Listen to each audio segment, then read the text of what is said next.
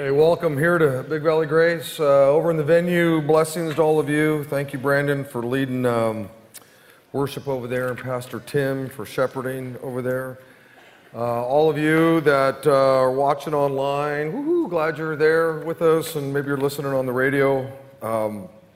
Blessings to all of you. Hey, reach inside your program, everybody, and even online, you can click onto the deal and pull out your note sheet right here. Okay, everybody's got to have this in their hand, and I suggest you use it to maybe track the message. Maybe something will be said or whatever, and you'll need a little space to write something down. We also include a daily meditation page that goes right along with this message. Okay, so you can kind of keep your nose in the Word of God, at least what we studied here this week. Also, just want to say thank you, Eldon, over in the venue, and Dale, two of our elders. And I'll tell you, most of you don't really know who they are, but I can tell you they're just some really godly men. They love the Lord. They love His Word. And I think two of the things that I really love about them is that they're very humble men. There's a humility about their life that's really beautiful. And I think because they love Jesus so much that humility comes out. But they're also men that understand the grace of God. And that's something that to me is also very beautiful about these guys. And so thank you guys for leading us in communion. The Bible says this in Matthew chapter 9. As Jesus was walking along, he saw a man named Matthew sitting at his tax collector's booth. "Follow me and be my disciple," Jesus said to him. So Matthew got up and followed him. Jesus said, "Follow me." And as I shared with you last week, I'm not sure that there are two more weighty words ever spoken. Jesus said, "Follow me." Now, most of us have heard those two words. I mean, there was some moment in our lives, just like Matthew, we weren't sitting in a tax collector's booth. Maybe we were in church one day. Maybe we were sitting in our bedrooms and our mother came in. Maybe we were at a high school camp or a junior high camp. Maybe you were at a Billy Graham crusade. But you heard Jesus saying, "Follow me, be my disciple." Now, you may not have heard it like that, but you recognized that you were a sinful person. You recognized that your sin had separated you from God.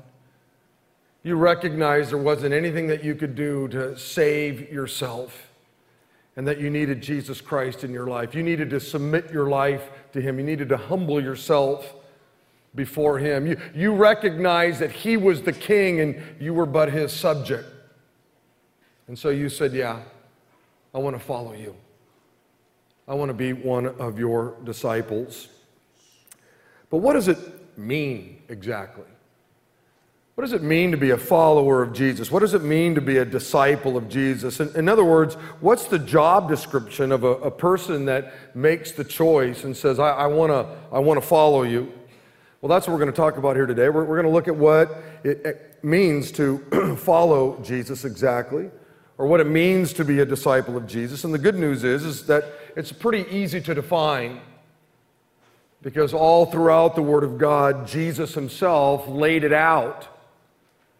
We get to look at the very words of Jesus as to what it means to be a follower of His, or what it means to be a disciple of His. You see, Jesus wanted to make sure that everybody knew what they were getting into.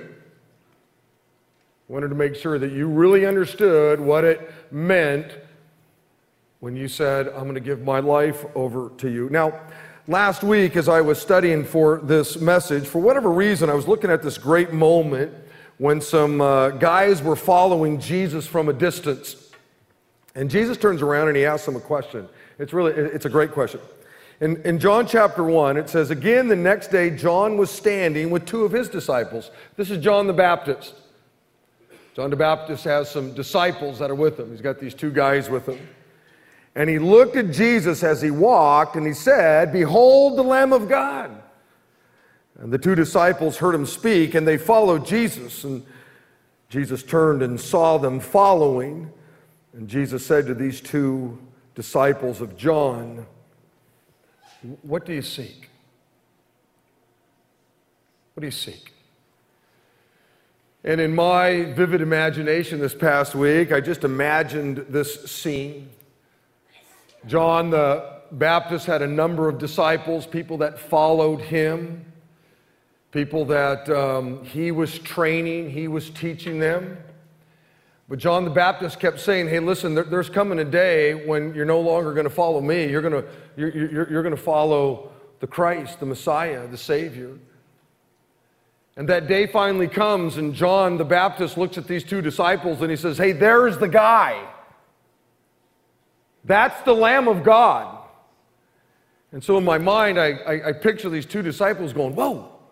And I don't know, maybe they were, scrambling around, hiding behind bushes, but they were following Jesus. They were probably a little nervous, scared, didn't know what to expect. And all of a sudden, Jesus turns and he looks at them and he says, what do you seek? What do you want, guys? And I think that's a question everybody kind of has to wrestle around with. If you're a follower of Jesus, what do you seek in this relationship? Why? Why is it that you've become a follower of his? What is it you're hoping to get out of the gig? If Jesus were to turn around and say to you, what do you seek? Why are you here? Why are you following me? What would be your response? I've been here for a lot of years, over 30, and one of the things I think is interesting is that a lot of people, they seek the benefits that come with a relationship with Jesus. That's what they want. They want the joy, right? They want the peace. They want the comfort. They want the compassion. They want Jesus to kind of meet all their needs. Now, they don't want a relationship. They just seek the bennies that come with Jesus. And maybe that's you. Maybe not. I don't know. I just know I've met a lot of people who simply follow Jesus because of what they might be able to get out of him when it's all said and done. The idea that he's the king and we're but his subjects, no, I don't live that way. I'm the king of my own life. I just want some of the great benefits that come with a relationship with Jesus.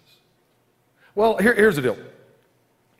I don't know how you might answer that question, but I do know what Jesus is seeking from those that want to be his followers or his disciples. And last week I shared with you 3 things that Jesus said are requirements for being his disciples or being a follower of his. And I just want to quickly go over them so that those of you that weren't here last week, at least we're all on the same page, okay? Number 1, a follower of Jesus, a disciple spends time with Jesus. And that makes some sense. Listen to what Jesus said. He said, anyone who wants to be my disciple, if you want to be my disciple, you want to follow me, here it is, you must follow me. Because my servants must be where I am. You see, back when that was written, they didn't have the New Testament, and so what they had to do was, you actually had to be with Jesus. You had to actually hang out with Jesus. You had to spend time with Jesus. And what Jesus was doing was, he had these people that were learning what it meant to be his followers. They were learning what it meant to be a disciple of his. And the only way they could learn what Jesus wanted them to do, or what Jesus didn't want them to do, was they actually had to be together. Right? I mean, that makes some sense. And one of the first things that you need to understand if you want to follow Jesus is you got to be with him. You got to hang out with him. You have to know what he's into. You need to know what he wants you to do with your life. You need to know what he wants you to stay away from in your life. The bummer is he's not here today. He's at the right hand of the Father. So how do we spend time with him? How do we learn from Jesus? How are we discipled by Jesus, mentored by Jesus? Well, there's only, a few ways, but the primary way is we have to get into this book, right? This is how we spend time with Jesus today. A disciple is is constantly looking in the Word of God, learning from Jesus. Oh, okay, Jesus, this is what you want me to do with my life. Oh, okay, Jesus, this is what you want me not to do with my life. I get it. A disciple, a follower of the Lord has to be somebody that spends time with Him. That makes sense. Another way we spend time with Jesus is through prayer. Times when we're just talking with the Lord. We're just being with Him and allowing His Holy Spirit through the Word of God to speak to us. It's one of the distinguishing marks of a follower of Jesus is that they spend time with Jesus. Number two, a follower of Jesus, a disciple, must love Jesus more than anybody else. And once again, that makes some sense. Listen to what the Bible says in Luke chapter 14. A large crowd was following Jesus, and He turned around and He said to them, if you want to be one of my disciples, here we go, just the very words of the Lord, you must hate everyone else by comparison, your father, your mother, your wife, your children, your brothers, your sisters, yes, even your own life. Otherwise, you cannot be my disciple. Loving Jesus supremely is really important to God. God doesn't want to be number two. If you're going to be one of His followers, then Jesus is going to be the one that you love supremely. Not your spouse, not your children, not your grandkids. Jesus was crystal clear. My disciples, they hang out with me, and I'm number one in their life. Another way you might put it is, Jesus said that the greatest commandment was that you love the Lord your God with all of your heart, mind, soul, and strength. That's the greatest thing you can do with your life. In other words, He's got to be number one. And by the way, I told you last week that when He's number one, it makes the love that you have for your spouse that much more beautiful, that much more rich. When God is loved above all else, it makes the love that you have for your children that much more beautiful, that much more rich. That comes first. Let me tell you something. Nobody ever divorces when both couples have Jesus as the supreme object of their love. Nobody's ever going to come into any of our offices here or any other church and say, you know what, I love Jesus above all else. Well, so do I. But you know what? We're done. Well, people try to pull that off.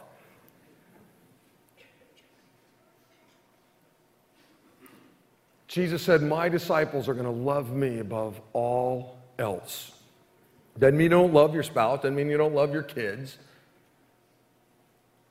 But there's a pecking order, if you will.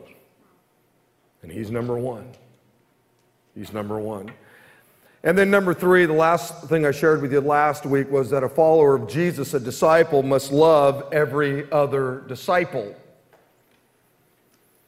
John 13 says, Jesus said, I'm giving you a new commandment. Love each other just as I have loved you. You should love each other. Your love for one another will prove to the world that you are my disciples. This is an important thing to Jesus. That we as His followers, we as brothers and sisters in the Lord, that we get along, that we love each other, that we care about each other. This might be the second greatest commandment. Love others the way you love yourself. See that? You know, the idea is that Jesus Christ hung on a cross for your sins and mine when we were but sinners. We didn't believe in God. We were atheists. And a lot of times we were hostile to the things of God. And yet He still died on the cross for us. He still gave up His life for us. And the thought here is this: if I could do that for you, well, you ought to be able to care about each other, even though there may be some weirdos sitting around you. They say that every third person is just weird. And so if you just look over and go 1, 2, 3, if they look normal, you're it. You're the one, you know? I don't know how it works. And God says, hey, look, I get it. But if you're going to be my disciple, you're going to love me supremely, but you're also going to love the rest of my family. See? That's an important thing. Doesn't mean you have to hang out and do life together and all that, but there needs to be some sort of camaraderie between disciples. All right, number 4. And by the way, if you want to hear the whole message last week, you can go online and download the DVD or the CD for free. Or if, $2 or $3 is burning a hole in your pocket, you can go out to the Resource Center and actually purchase the DVD or the CD and listen to the whole thing. But here we go. Number 4, a follower of Jesus, a disciple, must have a heart to always do what Jesus tells them to do. And now we're going to bore down a little bit on number 1. It's one thing to hang out with Jesus, right? That's an important thing, to hang out, kind of, okay, this is what you want me to do with my life. Okay, these are the things you want me to stay away from in my life. Okay, that's great. Now the next thing is to actually do it, have a heart to do it. In John chapter 8, Jesus said to the people who believed in him, you are truly my disciples if you remain faithful to my teachings. Beloved, a disciple of Jesus is someone that always has a heart to do what Jesus tells them to do. They have a clear understanding of the hierarchy. He's God and we're not. He's the king and we're but his subjects. And somebody who's a disciple of Jesus has a heart to always do what Jesus tells them to do. Now, it may not make sense a lot of times. It may not be popular. It may cost you something. But when God tells you something to do, it's always the right thing to do. Look, there's a lot of things in the scriptures that I don't like. Jesus said, Rick, you're one of my disciples? Yeah. Okay. I want you to pray for your enemies. That didn't make any sense to me. It's illogical to me.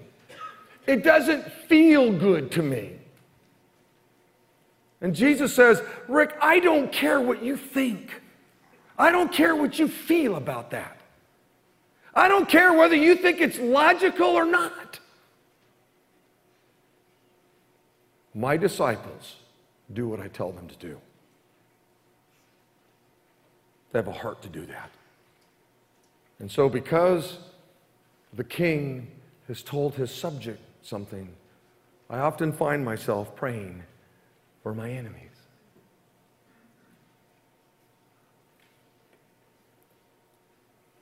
Last week I shared with you 2 Timothy chapter 3, which says this, all Scripture, the Bible, all of it is inspired by God. In other words, it's God-breathed. God supernaturally, through the power of the Holy Spirit, spoke to the writers of the Bible, and they penned in their own personality the very words that God wanted penned. And the Bible is useful to teach us what is true and to make us realize what is wrong in our lives. This is the tool that God uses to mentor us.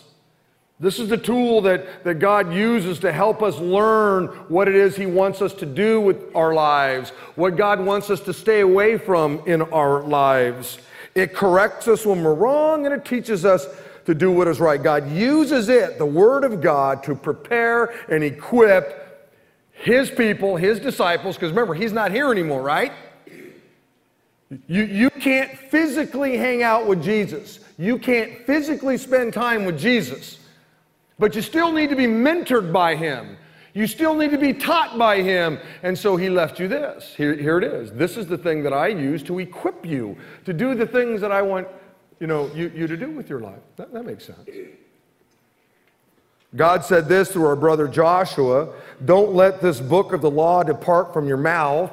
meditate on it day and night, so that you may be careful to do everything that's written in it. Then, after you were careful to actually have a heart to do it, you were careful to do what you've been, reading, then you will be prosperous and successful. And that word prosperous there doesn't necessarily mean, financially prosperous. It can mean that. The chances are pretty good that if you live your life according to the Word of God, you run your business the way God would want you to run your business, you're a man or woman of integrity, and you live a life according to the Word of God, you'll probably be prosperous financially. But it doesn't have to mean that. There's lots of ways you can be prosperous. I was with a guy the other day who has a beautiful family. He's just one of these guys that punches in, punches out. Financially, he probably doesn't make a whole lot of dough. But I want you to know something. He's a man of character, godliness, holiness. Got a beauty. He's so prosperous. His family is unbelievable. His kids are just off the hook, godly, salt of the earth kind of people. He's prosperous in some other ways, not necessarily financial.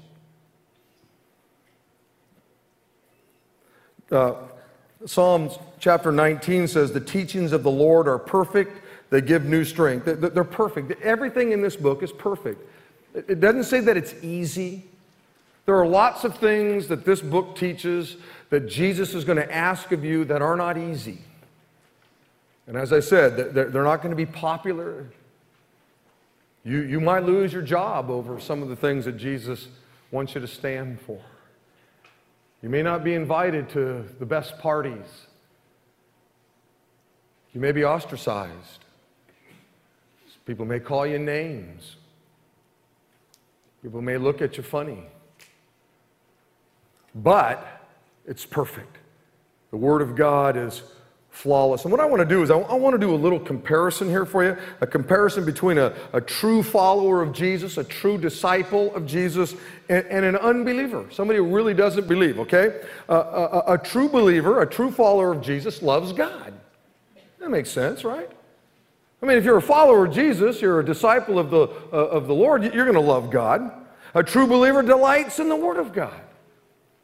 They love the Word of God. A true believer, a true follower of Christ longs to follow and obey the Word of God. They have a heart to want to do it. Now, no one does it perfectly. There was only one person who lived life perfectly. That was Jesus. But a believer, a true follower of Christ, they long to follow and obey what the Word of God says. And last but not least, they choose to follow God. They make that choice that not only am I going to spend time with Him and His Word, but I'm actually going to follow what He says. I'm going to do that. Psalms 119 says, I wish I were more loyal in obeying your demands. You see that? That's the heart of a true believer. That's the heart of a disciple. I just want to be more loyal, God, to your word, because we recognize we don't always do it perfectly. But you can sense the feel there, huh? That's what a true follower of Christ kind of has in their heart. I just want to be more loyal to your word. Psalms 119 goes on to say, in the night I remember you, Lord, and I think about your law. I find my happiness in obeying your commands. That's the heart of a true disciple. The commands of God, the Word of God, that's where their happiness is found. Psalms 119 goes on to say, how I love your teachings. I think about them all day long. That's the heart of a true follower of Christ. Now, on the other hand, unbelievers, they don't love God. And that makes sense, right? Because, I mean, they don't even believe in God. So the fact that you might be here and you don't love God, it's because you don't believe in God, probably, right? I mean, that just kind of makes some sense. Unbelievers, they obviously don't delight in God's word. You don't believe this is God's word, and so why would you delight in it, right? Unbelievers, obviously they don't obey or follow God's word. Why would you follow this? You don't even believe in it. Unbelievers, what they choose to do is just follow their own perverted wills. You don't care about the will of God. You don't even believe in God. And so what you do is you just kind of say, hey, look, I'm going to do what I want to with my life. Psalms 119 also says this, salvation is far from the wicked, for they don't seek your statutes. You see, that's the heart of someone that doesn't believe. They don't seek what God has to say. They don't care about what God has to say. Jeremiah 6 says, this is what the Lord says, stand at the crossroads and look, ask for the ancient paths, ask where the good way is, and walk in it, and you will find rest for your souls. But you said, we're not going to walk in it. That's the heart of an unbeliever. You might be here today and you're hearing all these things from God, you're seeing God's Word, you heard God's Word being proclaimed in songs, and Dale came up and Eldon came up over in the venue and read scripture to you and hear it all this is, and you're going to walk out here and say, you know what? I'm not going to do it. I'm not going to live it. You heard it. I'm just giving you the words of Jesus, but you're going to walk out of here and not do it. I'll never know. But God knows. Your children will probably know, right, Mom, Dad? If you choose not to live it, you might be here in church. But they watch you. They know whether you're living this thing out. They know whether you have a heart to do this. They know.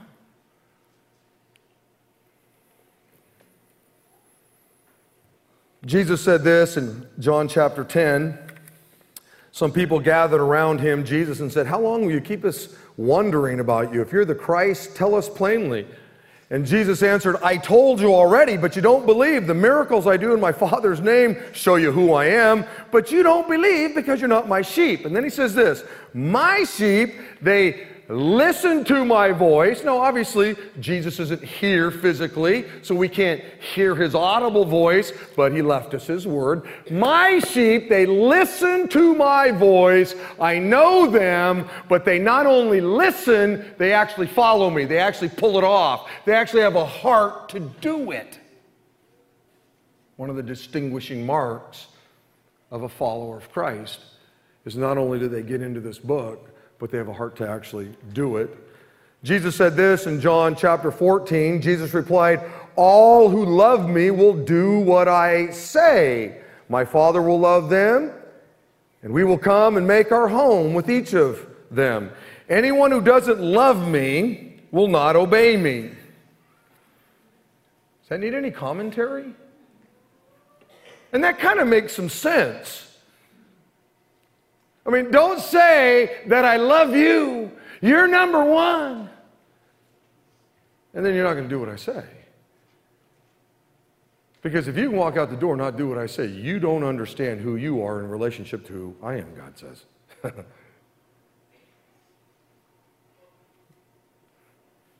He goes on and he says this in John 17. He's praying. And he said, I showed what you are like to those you gave me from the world. They belong to you and you gave them to me. And they have obeyed your teaching. Now they know everything you gave me comes from you. I gave them the teachings you gave me, and they accepted them. In other words, they had a heart to do them. They had a heart to live them out. Jesus knew we weren't going to do it perfectly. But his disciples, his followers, have a heart to do it. They accept them. It may be hard. It may not make sense. It may be illogical. You may get fired from your job. You may not be invited to the right parties. It may not feel good to do them. But you accept them. That this is the Word of God, and I have a heart to do them.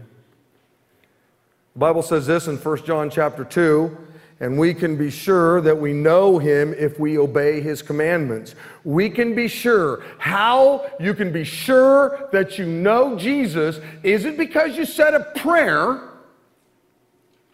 A prayer is good. I said a prayer. But it's not the prayer that will demonstrate to you that you truly are one of his followers. It's your obedience to the word.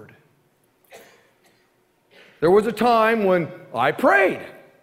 Now, I didn't know anything about the Bible, so I wasn't very obedient. I just kept living however I was supposed to live, because I hadn't been discipled by the Lord yet. He hadn't mentored me yet. I didn't know enough about what was in here to know how I was supposed to live, how I was supposed to talk, how I was supposed to treat others. All I knew was, whatever I knew. But the more I read, the more I hung out with Jesus, the more He discipled me, the more He mentored me through His Word and through prayer. Guess what? I longed to live out what the Scriptures taught. And I can look back on my life now and go, I know I'm a follower, not because of a prayer, but because I long to live out the Scriptures. We can be sure that we know Him if we obey His commandments. If someone claims, he goes on to say, I know God, but doesn't obey God's commands, that person is a liar and is not living in the truth. Well, those are brutal words. Do we have that verse? Don't we have that? Put it up on the Jumbotrons. That's 1 John chapter 2, verses 3 through 6. Can you find that? It goes on and says, but those who obey God's word truly show how completely they love Him. That's how we know we are living in Him. Those who say they live in God should live their lives as Jesus did. That's kind of the heart of a follower of Christ. John goes on to say in chapter 5, loving God means obeying His commands. Now look, I realize it takes time. Okay, it takes time to learn the Scriptures. I want to give you 7 things just real quick, 7 disciplines that I think will help you really get a better grip on what God has to say for you in your life. And the first one is this. There's a lot of spiritual disciplines. I'm just going to give you these 7, okay? Number 1, daily Scripture reading. You have to have time when you're actually with the one that you follow. Got to spend time with Him. It might be a few minutes at breakfast with a cup of coffee and a bagel or whatever. Could be a few minutes at lunch. It might be at dinner time.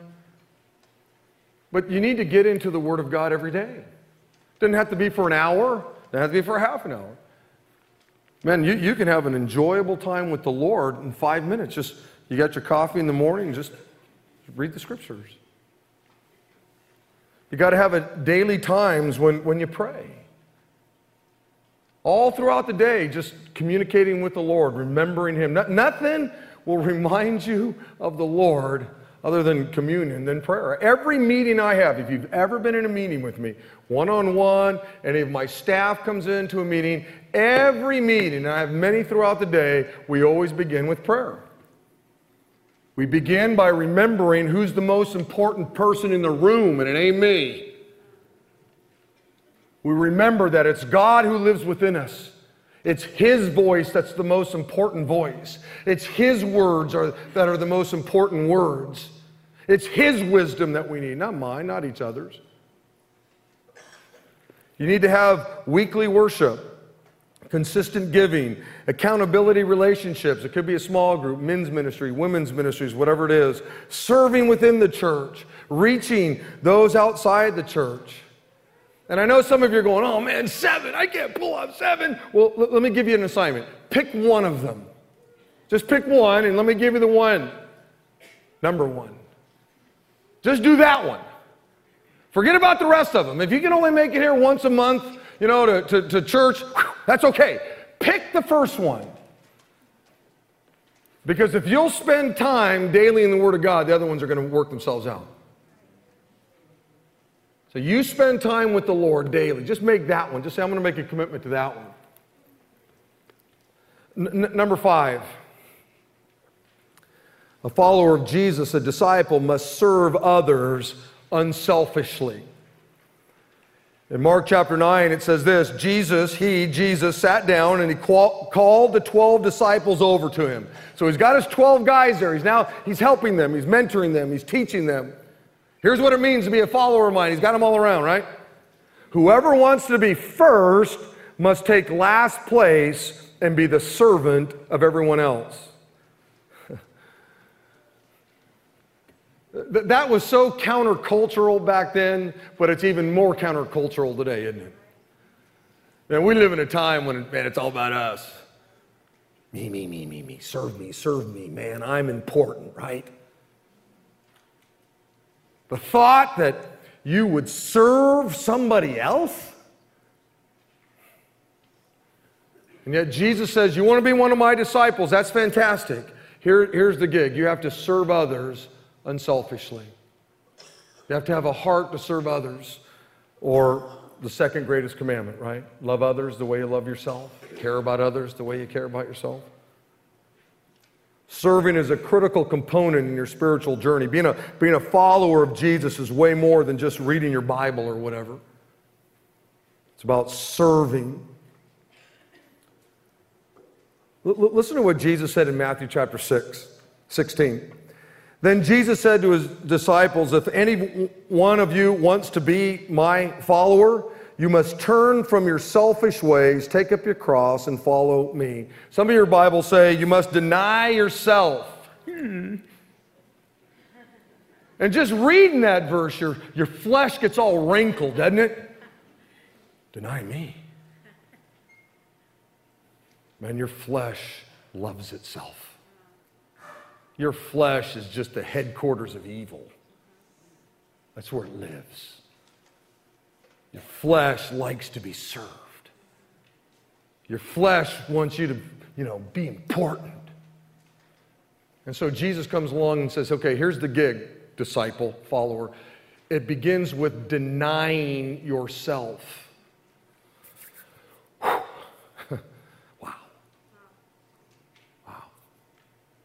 Don't think more highly of yourself than you ought to think, the scriptures say. And then Jesus says, here's the deal.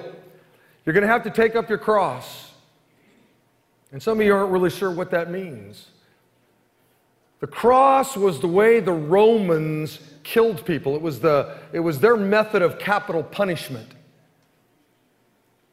It was a sign of pain and sorrow and sacrifice and torture.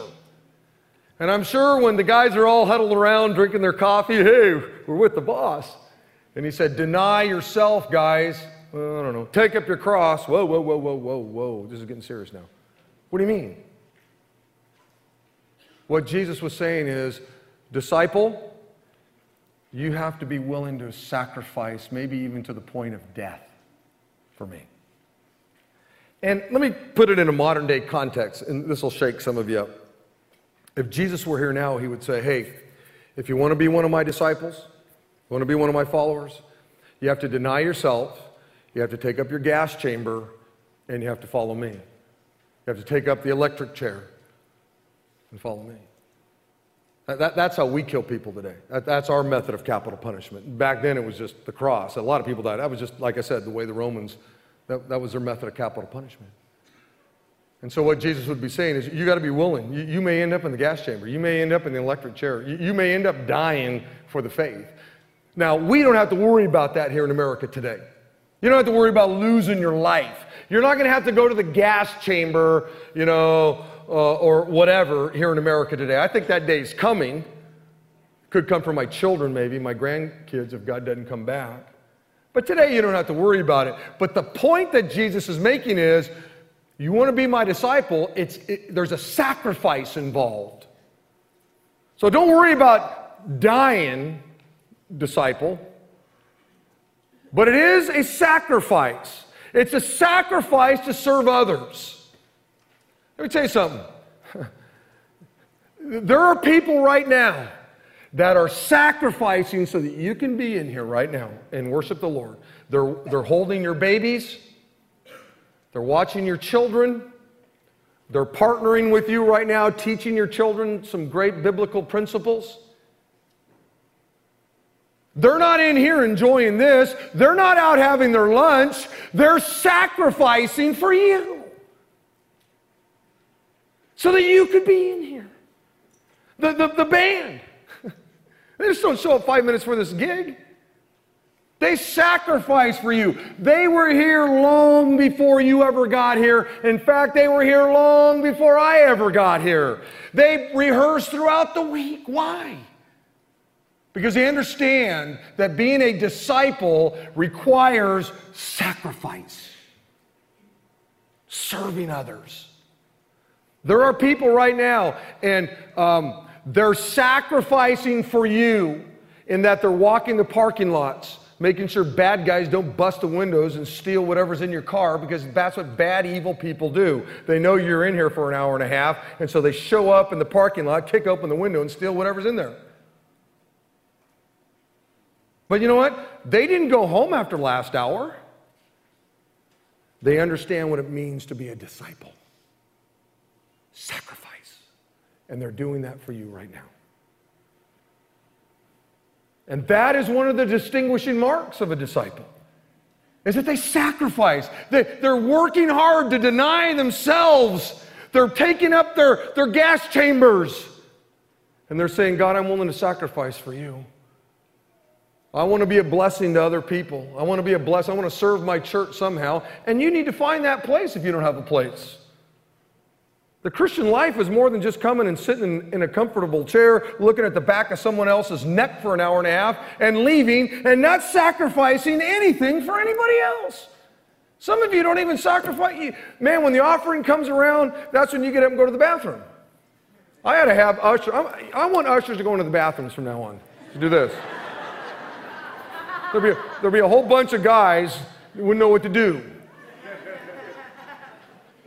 Your wallet hadn't come out of your back pocket ever. But you sure love that chair, don't you? You love the air conditioning. You love the children's ministry. You love the parking lot. You love the music. You love it all. But there's not even a sacrifice of a shekel. You wouldn't do that. Jesus said that his disciples serve others faithfully. That's what they do.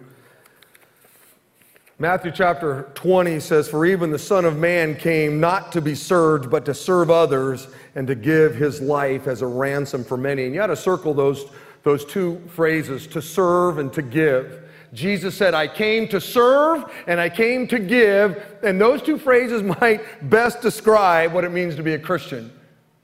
To serve and to give. To serve the Lord, to serve his people, and to give up of your life, your time, your energy, those kinds of things. And last but not least, number 6, a follower of Jesus, a disciple, must share the good news with other people. In Matthew chapter 4, it says, one day as Jesus was walking along the shore of the Sea of Galilee, he saw two brothers, Simon, also called Peter, and Andrew, throwing their nets into the water, for they fished for a living. And Jesus called out to them, come, follow me. And right out of the gate, he's going to give them one of the great characteristics of a follower of his. And I will show you how to fish for people. Beloved, the very first thing Jesus tells these guys is that if you're going to follow me, if you're going to be one of my disciples, you got to have a heart for reaching lost people. In Luke chapter 19, Jesus gave us a little taste as to why he left the glory of heaven and came down here to planet Earth. It says this, for the Son of Man, that's Jesus, came to seek and to save what is lost. And then we read this in John 17. Jesus is praying and he says, Father, as you sent me into the world to seek and to save the lost, I'm now sending them, my followers, my disciples, into the world. You sent me into the world to seek and to save the lost. Now it's their turn. I'm passing the baton off to them. Because my followers are fishers of men.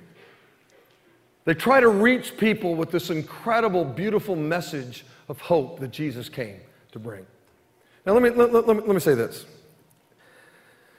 The last thing Jesus says before he leaves planet Earth and goes to be with the Father is he has his disciples together and he says, listen, this is what I want you guys to do. I want you to go and make disciples.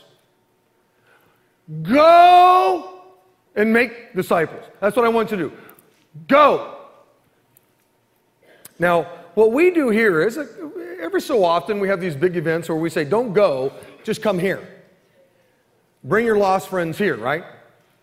And we'll have a special thing, Christmas, Easter, we'll pray for them. You'll write their names down, put them on a wall. We'll pray together. We'll go to the wall and pray and believe. And you just bring them here and I'll do it. I'll give it my best shot. But here's the thing. Jesus said, go. And I want you to understand something here. The disciples, we gather together for an hour and a half a week. All of us, the disciples, come together for an hour and a half. We're all followers, most of us. We're disciples. We all come together. And this is an important hour and a half. We fellowship together. We laugh together. We pray with each other. We hear the Word of God proclaimed. We're singing together. We're giving. This is an important hour and a half when disciples gather together. But there's 168 hours in a week. You're here for an hour and a half, which means the church gathers for an hour and a half. Disciples gather, but then they scatter for 66 and a half hours. The rest of the week, the disciples, scatter to your neighborhoods. Some of you are going to scatter out to the mall. Some of you are going to scatter out to a restaurant, eat. You're going to scatter to the park and fly a kite and have a picnic. The church spends the overwhelming majority of its life scattered. Disciples scatter everywhere. And tomorrow, you as a disciple are going to get up and you're going to go to Macy's and you sell clothes there. And so God has a disciple at Macy's who's selling clothes. Some of you are attorneys and as a disciple, you're going to go to the courthouse and you're going to try a case. Some of you are truck drivers. And so one of God's disciples is going to go up and down the whole state of California, the church. Some of you are long-haul drivers, and a disciple of the Lord is going to scatter, and next week you'll drive all the way across the United States. One of you. I know people that are pilots, and Monday, a disciple of the Lord is going to get into a jet, and that disciple is going to scatter literally to other countries. And then they'll be back here on Sunday to gather. See, we, God's disciples, spend the majority of our life scattered everywhere. And Jesus says, look, while you're scattered out there, you be salt and you be light. Being salt and light in here, that's kind of... It's salt and light out there. The world is decaying. And you're called to be the salt, the preservative, Christian. The world is dark and it's getting darker. And God says, wherever it is you scatter throughout the week, those 166 and a half hours, you be light. You be prepared to share the good news with others. You. This is a beautiful moment when the church comes together. All of us as disciples come together. We need this. I need this. But then, boom! The doors of the church open and you get out to your cars. Jesus said this in Acts chapter 1. He said, but you will receive power when the Holy Spirit comes on you, and you will be my witnesses in Jerusalem and all Judea and Samaria and even the ends of the earth. And I want you to notice, God doesn't say this. God didn't say, hey, disciple of mine, will you please be my witnesses? Will you consider it? No. The King of the Year verse doesn't say that. He says, you will. My disciples will go and preach the gospel. And guess what? He's the king, and the king can make a declaration like that. He's the God of the universe, and he can make that declaration. You will be my disciples. There's no, hey, let's talk about it. Let's discuss it. He didn't say that. So this is what I want everybody to do. Over in the venue, stand in here, stand up real quick. And I want us to say these 6 things out loud together. And by the way, I'll tell you, this is supposed to be only a 2-week series. but it's being stretched into longer. So next week, if God doesn't come back, we're just going to continue to kind of look at these kinds of things. Here we go. Number one, a follower, a disciple of Jesus. Let's say it out loud together. Number one, spends time with Jesus. That makes sense, doesn't it? I mean, that just makes some sense. Number two, a follower, a disciple of Jesus must love Jesus more than anyone or anything else. And he's the God of the universe, so that's kind of a no-brainer. Number three, a follower, a disciple of Jesus must love every other follower. That one, I know. I get it. Number four, a follower, a disciple of Jesus must always do what Jesus tells them to do. And that makes sense again, doesn't it? One of the things you got to love about the Bible, how Jesus communicated to us, is he kept it pretty simple. Number five, a follower, a disciple of Jesus must serve others unselfishly. There was a day Jesus puts the towel around his waist. And he's beginning to wash the disciples' feet. He's serving them. And you know who was around that table? Judas. And he knew Judas was going to blow him off. He knew Judas was going to betray him. And he gets to Judas's feet. And he doesn't stand up and go, you're a loser, man. I ain't touching your feet. You're not really a follower of mine. You haven't been nice to me. No. You know what he does? He washes his feet. Wow. Next time you don't want to serve somebody because they made you mad, that person made me mad. Said something mean to me. Just think about that moment in history when Jesus washes Judas's feet. And last but not least, a follower, a disciple of Jesus must share the good news with others. Father, thanks, Lord, for this time that we've had to be together. And may these things rattle around in our minds, God. May those that are true believers of yours, true followers, true disciples, God, we don't always do these things right. And somehow, God, would you help us maybe pinpoint some areas that we could use some work in? Father, thanks for your goodness to us. And I pray this in your name. And all of God's people said, amen. Hey, Lord bless you. Okay, live for Christ.